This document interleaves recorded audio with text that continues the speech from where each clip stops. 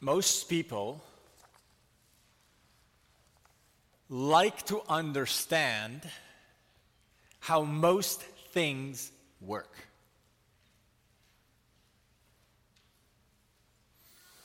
When, let's say, we buy a tool and we want to use it, we want to know how it works.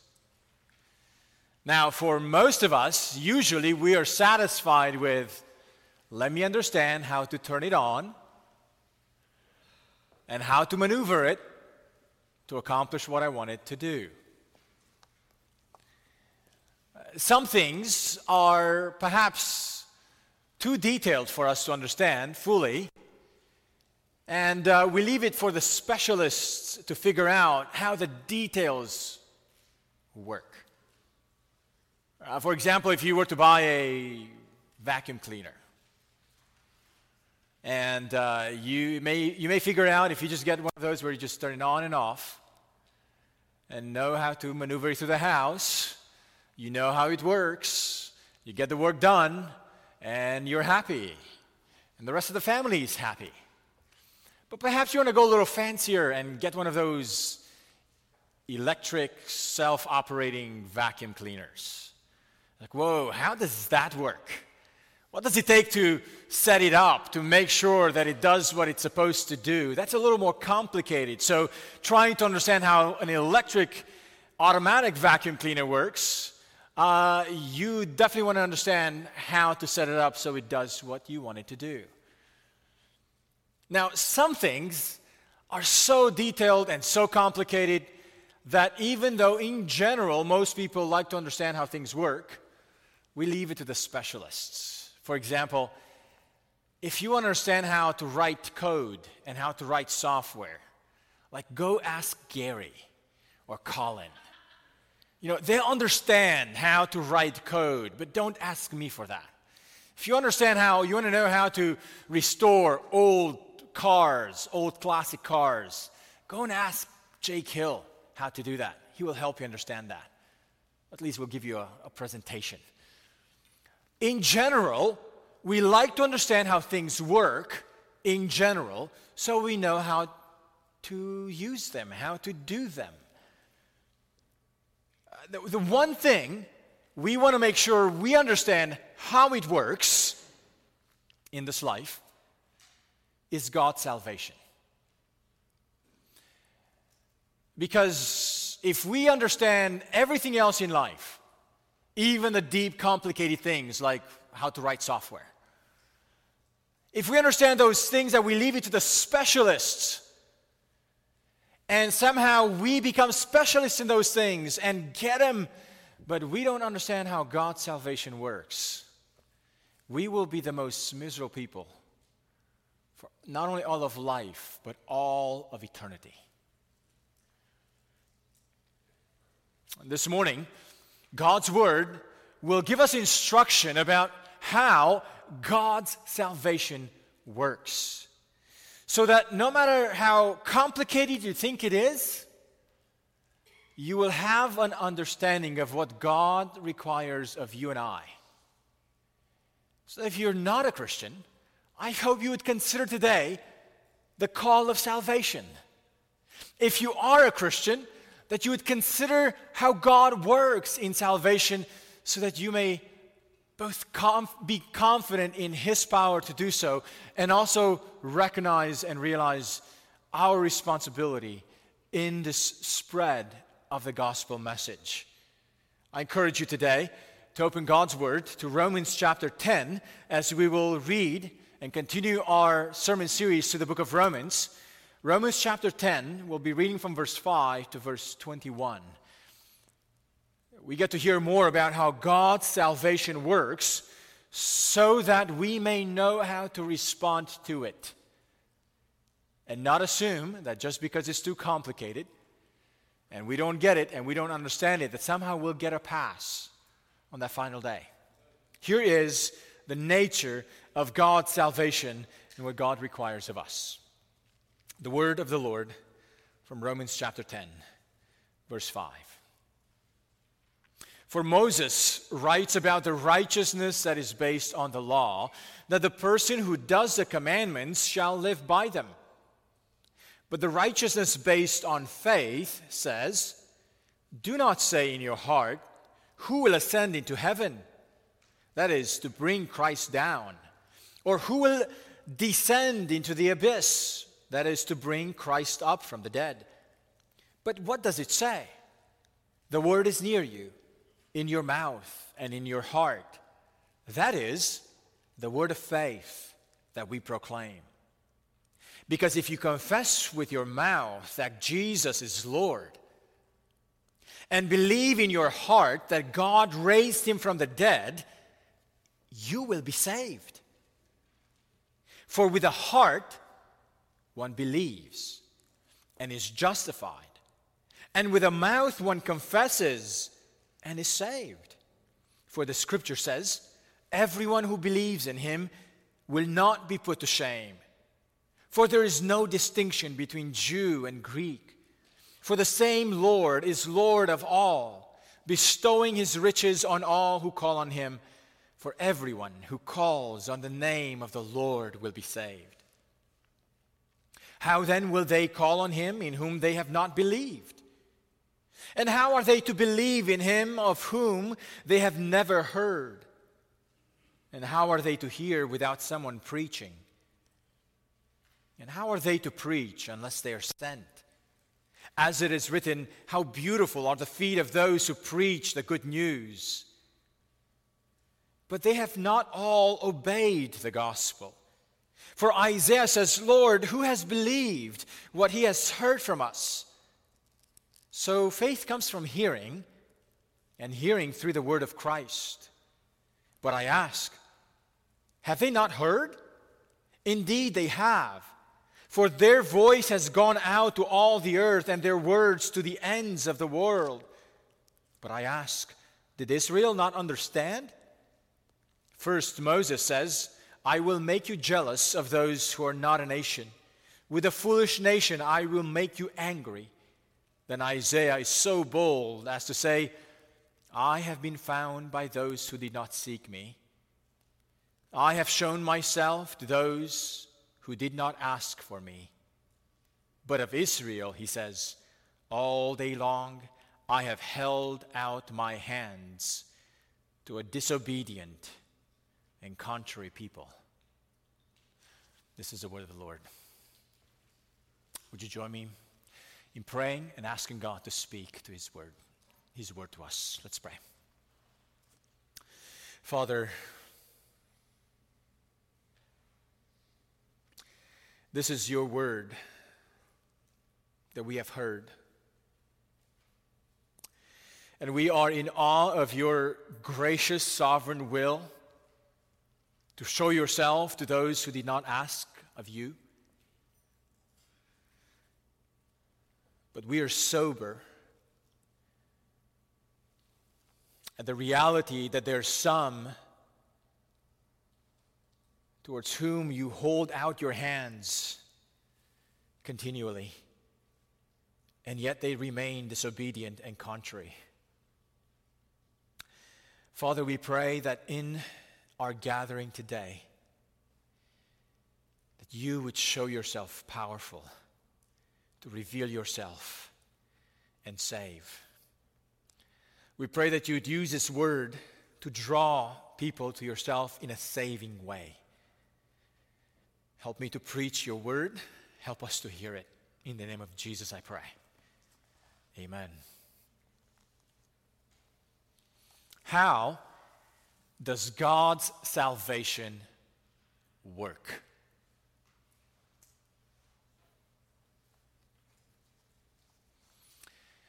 We have been working through the book of Romans, and particularly the previous two sermons, we've been in chapter 9 and part of chapter 10.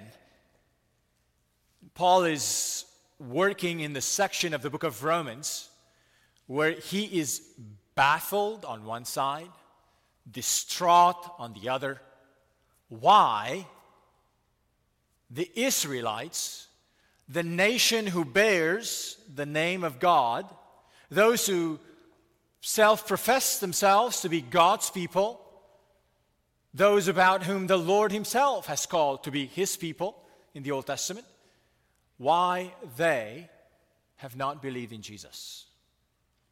Why they continue to stay far from God and have rejected the message about Jesus. The overarching message in these chapters that Paul is bringing is that it is not a failure on God's side that Israel has failed. The Word of God has not failed, even if many in Israel have failed to believe in Christ. Paul reminded us in chapter 9 that God's people exist because of God. They come into existence through God's Word, through His promise. They come into existence through His election. They come into existence through His undeserved mercy.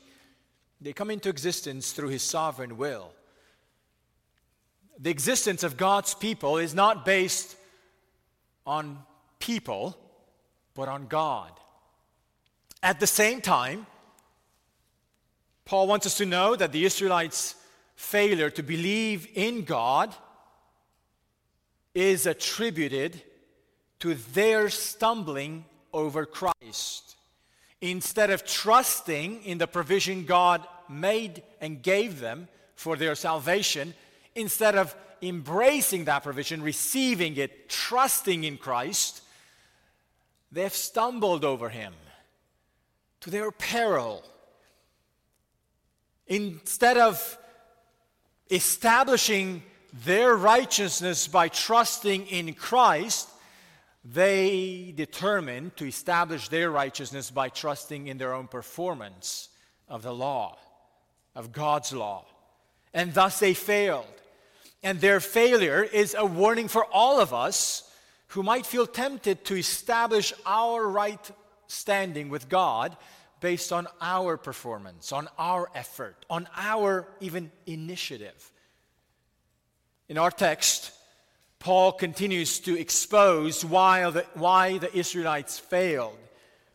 But in this process of explaining why the Israelites failed, Paul highlights the positive part of how God's salvation works.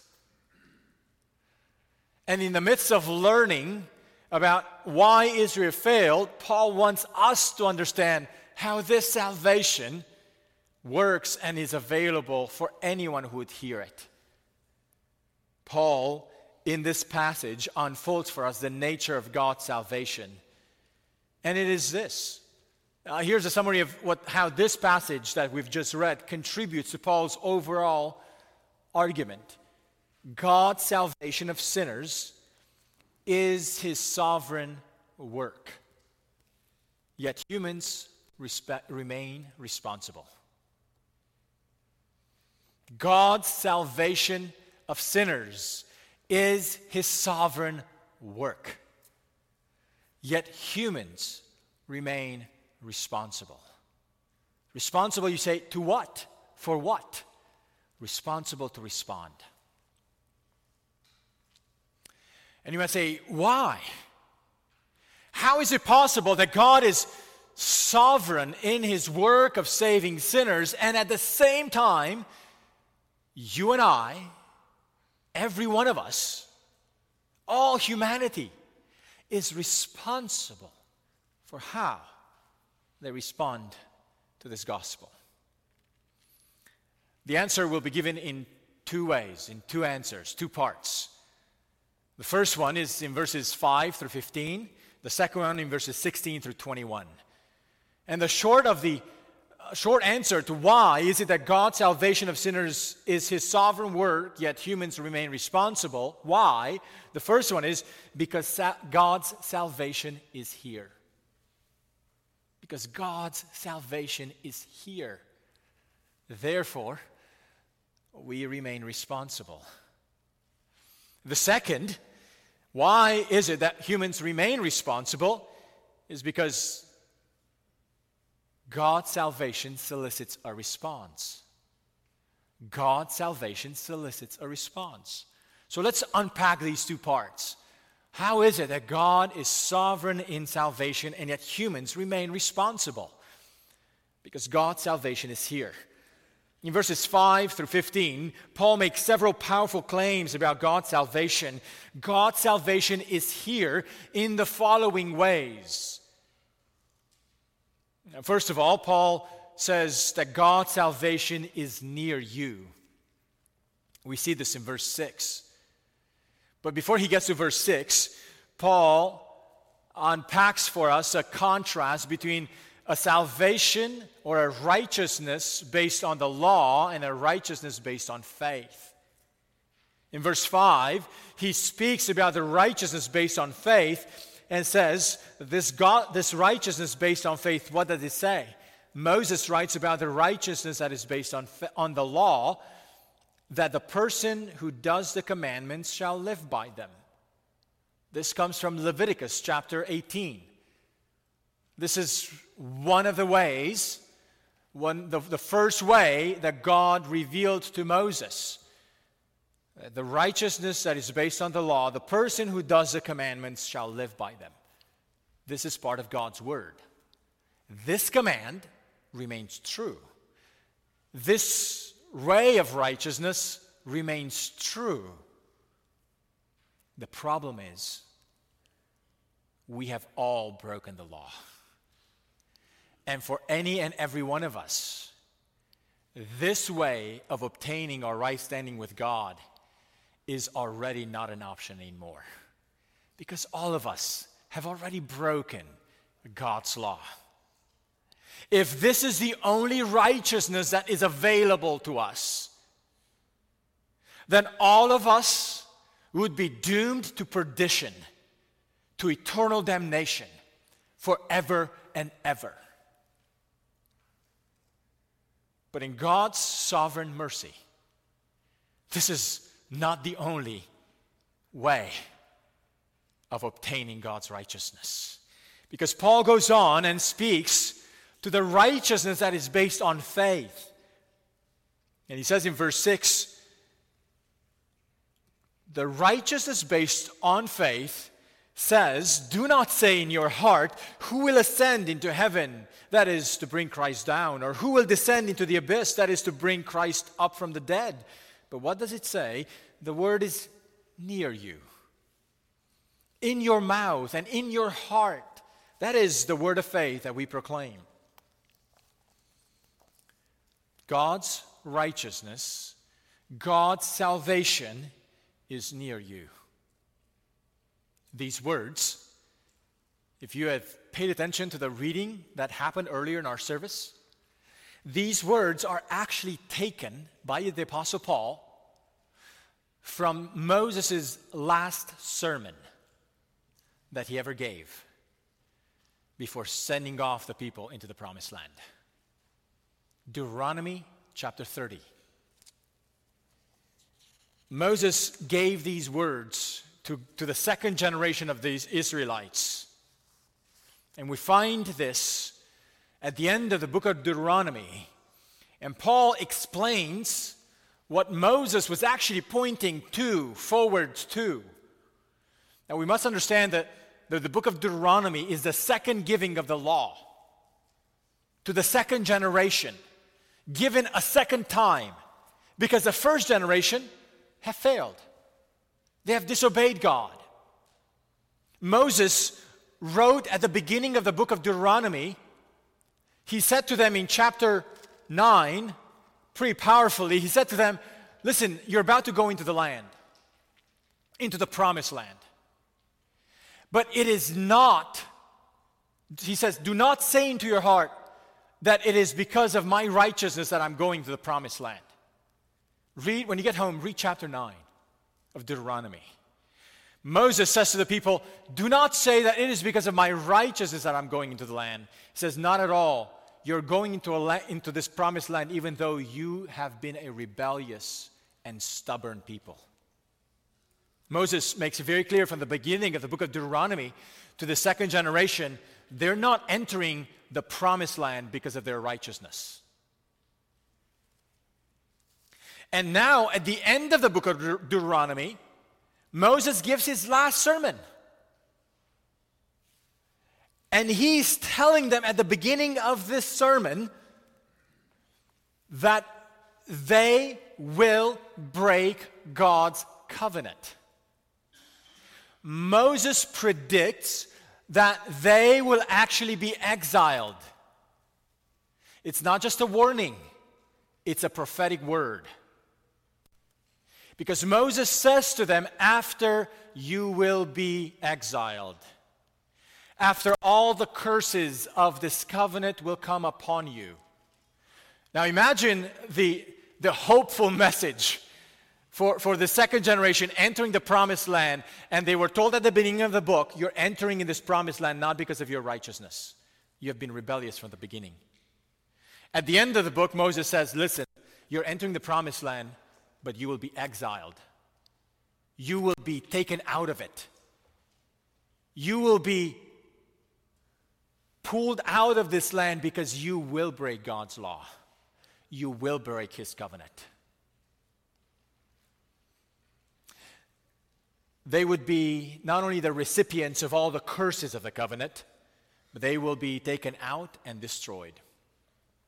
Not a very positive message before entering the promised land.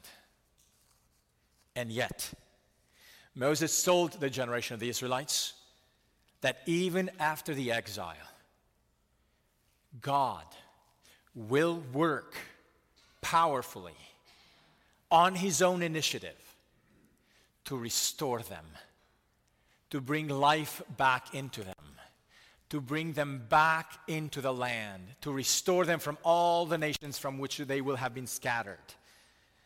And God will work in their lives to put His word into their hearts so that they will obey and love Him from their hearts. The promise of that future reality when they will love their God from their hearts will not be an impossibility for them.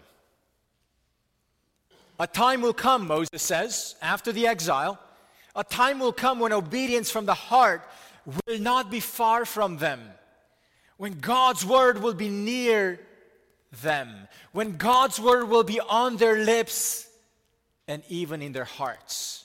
And listen, I want to read again the same passage our brother Andy read earlier.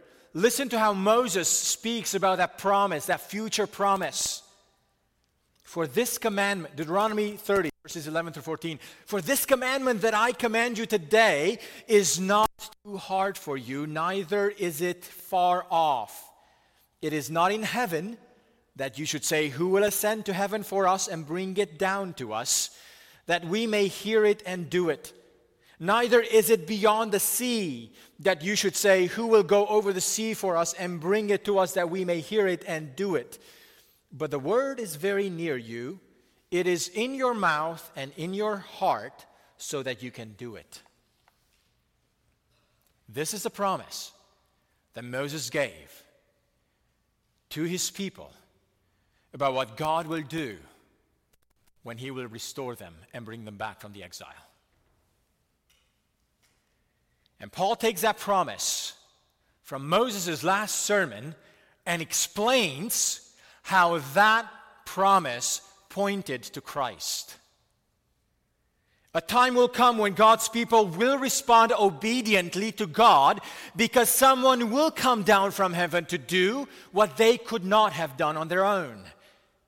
Christ is the one who would come down from heaven. And Paul says, He did. He has already come.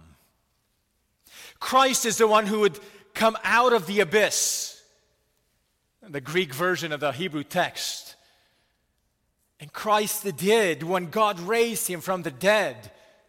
Christ's incarnation and Christ's resurrection is what the law, what Moses pointed to in Deuteronomy 30. Paul gives us an explanation of the promises of that last sermon that started with that very grim reality that God's people will break God's law. They will break God's covenant. They will be destroyed. They will be taken out of the land. Nevertheless, God will work sovereignly to bring them back, to restore them. And when He will do so,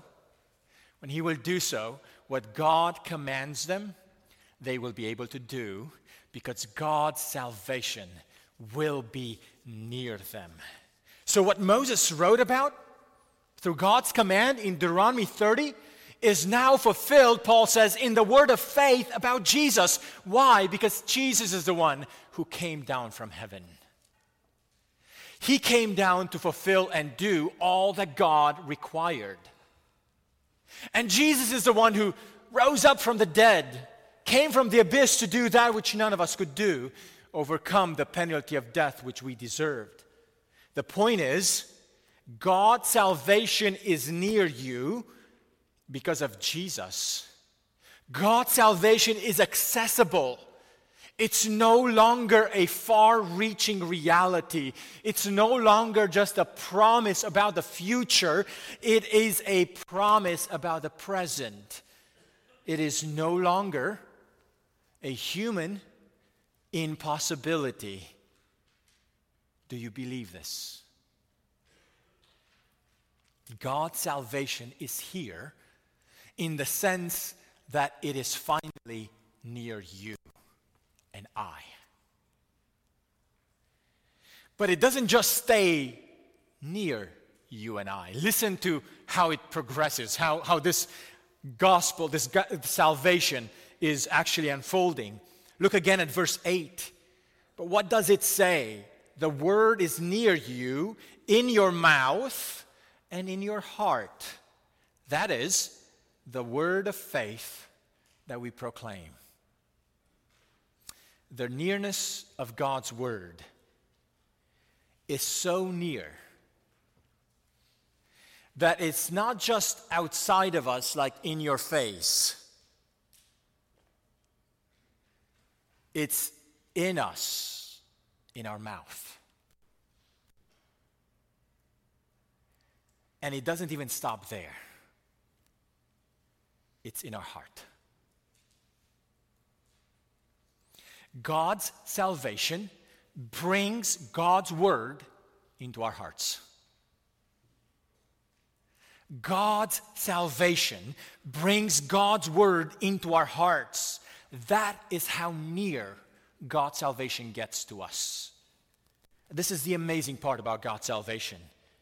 It makes God's word become part of us. To make that word lodge in the depths of our being, in the core of our existence. God's word comes to be part of our hearts when God's salvation is here. Friends, this means that it's not enough for God's word to be near us or even to be on our mouths. It must be in our hearts.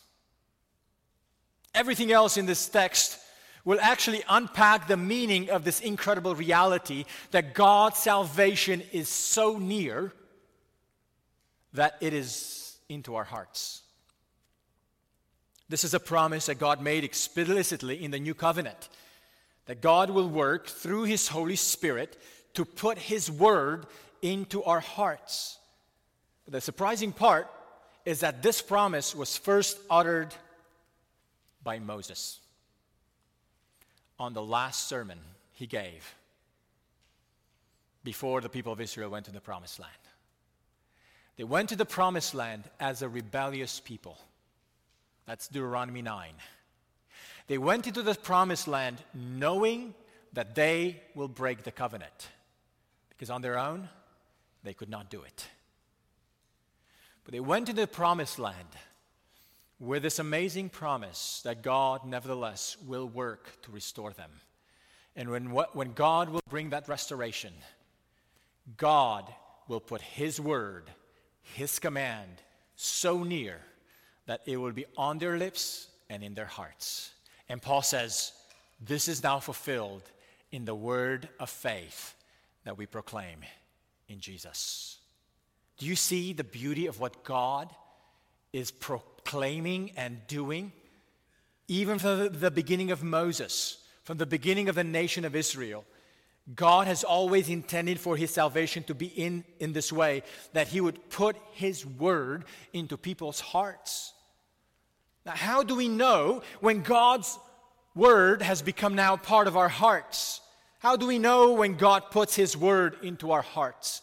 Well, the first visible sign of that operation on God's part, the first visible sign that we experience is that we proclaim, we profess this word with our mouths. Our mouths speak what's in our hearts. This is why Paul, in this passage, after declaring this wonderful reality of verse 8, that now God's word is near you, in your mouth, in your heart, Paul begins in verses 9 through 13 to unpack the importance of confessing Christ with your mouth. But a caution needs to be given from the beginning. It's true that people can pay lip service to God. God often confronted his people in the Old Testament about worshiping him only with the exterior, only with their lips, without their hearts being conformed to his will. It is possible to confess Christ with your lips and the heart not to be changed. But it is impossible for the heart to be changed and for you not to confess him with a mouth. When the heart is changed, when the word of God penetrates into the depths of our being, the first visible sign of that is that we begin confessing with our mouth. This is why in verses 9 through 13, Paul helps us see the dynamics of confessing with our mouths and believing with our hearts. The public confession is the first outward sign of a believing heart. Look at verse 9 and 10. Because if you confess with your mouth that Jesus is Lord and believe with your heart that God raised him from the dead, you will be saved. For with the heart one believes and is justified, and with the mouth one confesses and is saved. Oh friends, this is the amazing nearness of God's salvation. The public confession of Christ's lordship is now available to all who believe. And the heart that believes that God raised Jesus from the dead, and the heart that confesses with a mouth that Jesus Christ is Lord, he's the Master, he's a sovereign God, that heart, that mouth, professing and believing together, is going to be saved.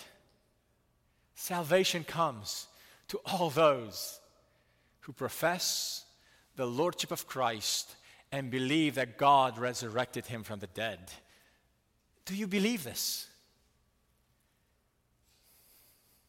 Have you made a public profession of faith in Christ if you have believed this reality? Now let me clarify a misunderstanding of these verses. Some people take these verses to assume that if someone has made a profession of faith once in their life, then they are saved, no matter what and how they continue to live their lives. Some parents might even say this about their children: my child is not walking with the Lord, but I know that he or she is saved because they made a public profession of faith when they were 6 and they got baptized. And they take assurance of salvation for their children based on these very passages, these words, these verses from Romans 10, 9 and 10.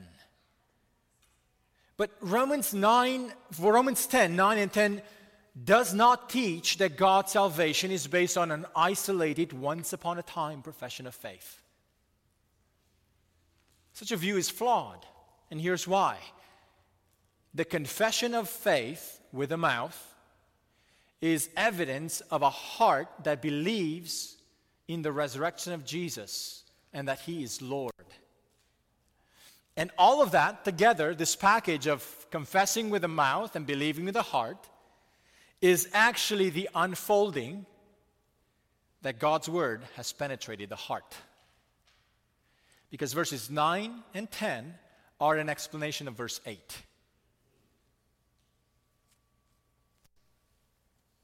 A mere confession with the mouth, or even an initial belief without the word of God taking root in our hearts, is meaningless. All the amazing promises, verses 9 through 13, are an explanation of verse 8, where God's word penetrates a heart and dwells in it. When we embrace God's righteousness by faith in Jesus, God's word is so near to us that it's not only in our mouths, but also in our hearts. And it remains there permanently. If there's no permanency, if there's no perseverance, it means it probably was superficial, spurious. So if you're a Christian, ask yourself, do you have a skewed view of conversion, of salvation, based on these verses taken out of context? Do you embrace an easy believism that leaves people assured of salvation on a isolated, once upon a time profession of faith? Oh, friends, our faith and verbal confession is evidence that God's salvation has brought his word into our hearts. And this is the amazing news, that this salvation is a permanent salvation where the word of God has been brought in to our hearts by the Spirit. God's word is brought into our hearts by the Spirit of God. That's what it means, that God's salvation is here. It's near you, but it's not just near you, it's in you. But it doesn't stop there. God's salvation is here, not only in terms of proximity, in terms of depth, it's also here in terms of width. God's salvation is available to all who call on him. And this is the amazing, great news of this salvation. The promise that one who believes with the heart becomes justified and that one who confesses with the mouth is saved are really two facets of the same reality, and both promises emphasize the word everyone or anyone. Anyone who calls on the name of the Lord. Anyone and everyone who believes, anyone and everyone who confesses, they could be saved. These promises come from the book of Joel and from the book of Isaiah. In both, the emphasis on the fact that this salvation that is near you and in you is also available for every one of you, for every one of us, for you and I. Paul tells us that the Lord is Lord of all, and that he is gracious to dispense his grace on all who call on him. No one is too far off. The Lord is Lord of all, for all those who call on him for salvation. My dear friend, let me ask you, have you called on the name of the Lord? Have you called on him to save you? God's salvation is not too complicated. Yes, it is complex, especially as we wrestle with the doctrine of election, especially as we wrestle with the doctrine of the sovereignty of God. It is complex, but it's here for you in this word, so that all who call on the name of the Lord will be saved. If you're not yet a Christian, may I ask you, what's holding you back? What is holding you back from calling on the name of the Lord to save you? Perhaps you struggle with thinking that you are too far off. Friends, no one is too far off from God's salvation through Jesus. Perhaps you're thinking, I'm already good. I think I can do this on my own. Oh, friends, this is where the Jews stumbled. Don't fall on the same rock of thinking that you can establish your right standing with God on your own performance of God's word. You and I, and every one of us, needs Jesus to make us right with God. If you would like to know more of what it means to call on the name of the Lord, let me just say simply this. You can do so even right now as you hear these words. In your heart, call out to God, Lord, save me.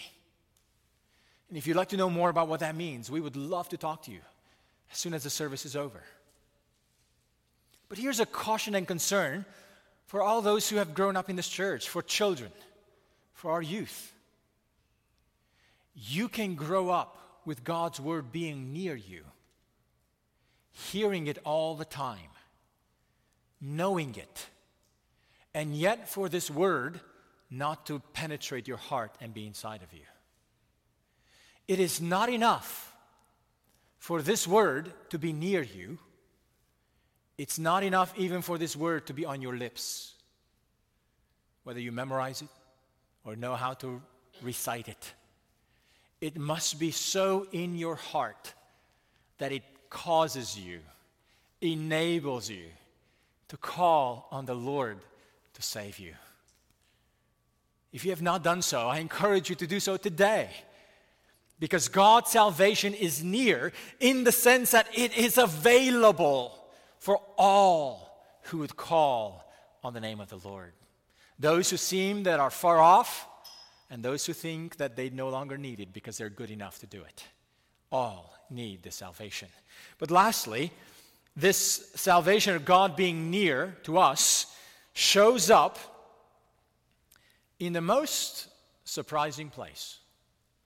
You know where it shows up? In the preaching of the word.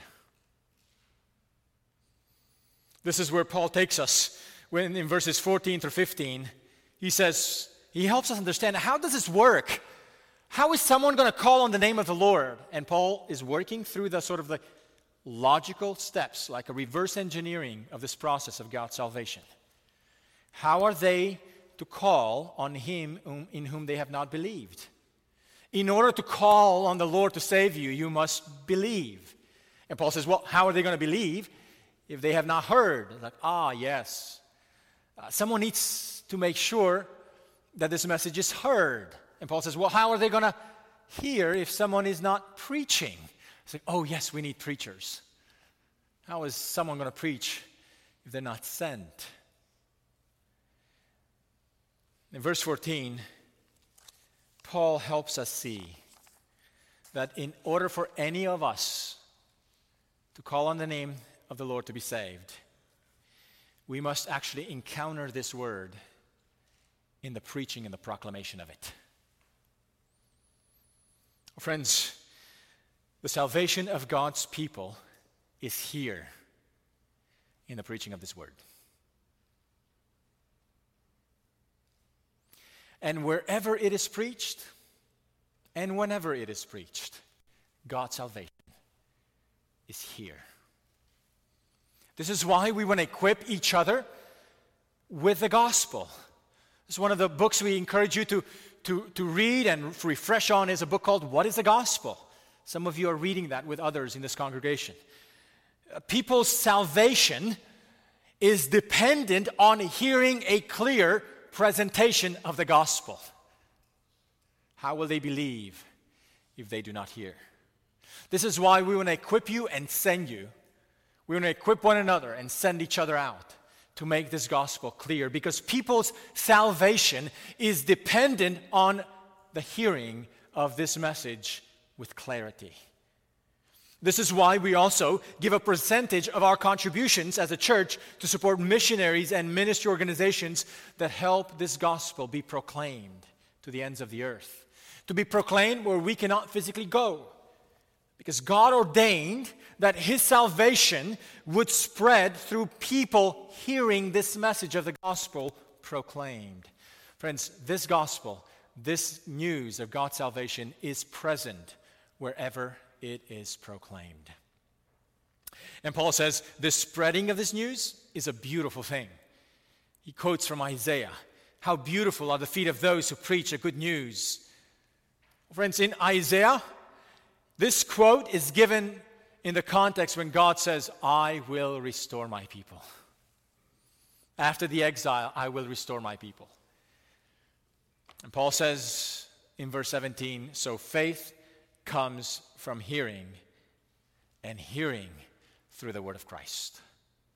Oh, friends, wherever the word about Jesus is proclaimed, there it becomes possible for people to believe, because faith comes from hearing the word about Jesus. God's salvation is here.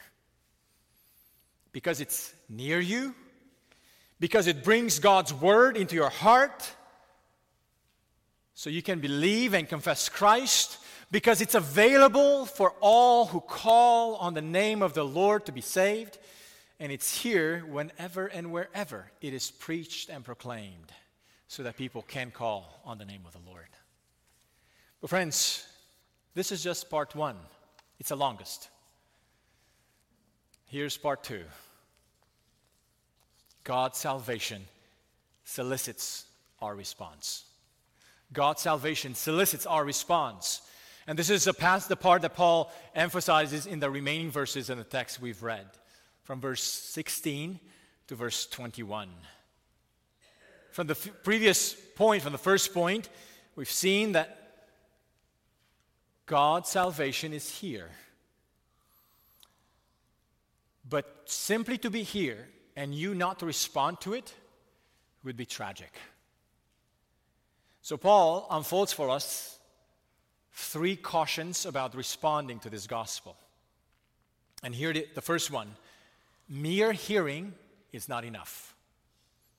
We see this in this verse 16. Mere hearing is not enough. Paul says, but they have not all obeyed the gospel. For Isaiah says, Lord, who has believed what he has heard from us? The gospel calls us to an obedient faith. Mere hearing is not enough. And this is an amazing miracle that God performs in our hearts to cause our hearts to believe when we hear the word about Jesus. But it is possible for hearing to come alone. And this is a sad reality of verse 18. Paul says, but I ask, have they not heard? If verse 17 says faith comes from hearing, and hearing through the word of Christ, verse 18 says, but have they, the Jews, have they not heard? And Paul says, of course they have. And he quotes from the Old Testament. Their voice has gone out to all the earth, and their words to the ends of the world. It's true that faith comes from hearing, but sometimes hearing can come alone. And when it does, it will not benefit us for salvation. And this is the danger of many churchgoers. This is the danger of many who may hear lots of sermons and lots of Bible lessons, hearing so much about the Word of God, and yet without putting one's trust in Christ for salvation.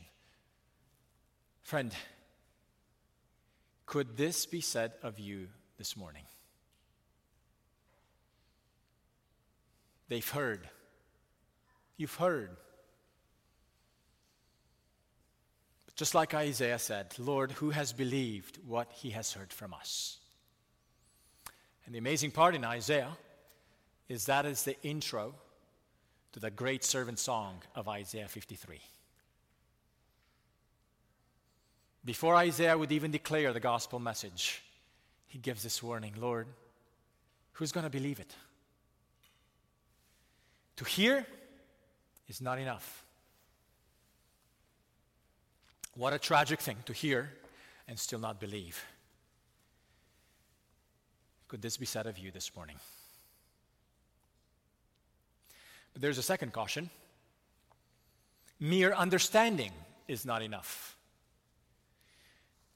Paul tells us that Israel not only had the privilege of hearing, but also of understanding what God was planning to do. Look at verse 19. But I ask, did Israel not understand? And then he says, first Moses says, I will make you jealous of those who are not a nation, and with a foolish nation I will make you angry. Now here's the sad part. Israel was told by the Lord of what they will do, how they will act rebelliously, how they will disobey and reject the Lord. And Israel was also told that God will take his salvation and give it to the nations. They knew it all. And yet, it was not enough to cause them to respond to the Lord with an obedient faith. How did God make the Israelites jealous and angry? Well, we were told in verse 20 that God would take initiative to be found by those who did not seek him and to reveal himself to those who did not ask for him. Look at verse 20. Then Isaiah, so bold as to say, I have been found by those who did not seek me. I have shown myself to those who did not ask for me. Once again, we see here God's effective, sovereign will on full display. God took the initiative. God worked effectually in nations that did not ask of the Lord. And God brought them in and called him his people. Israel was told all about this.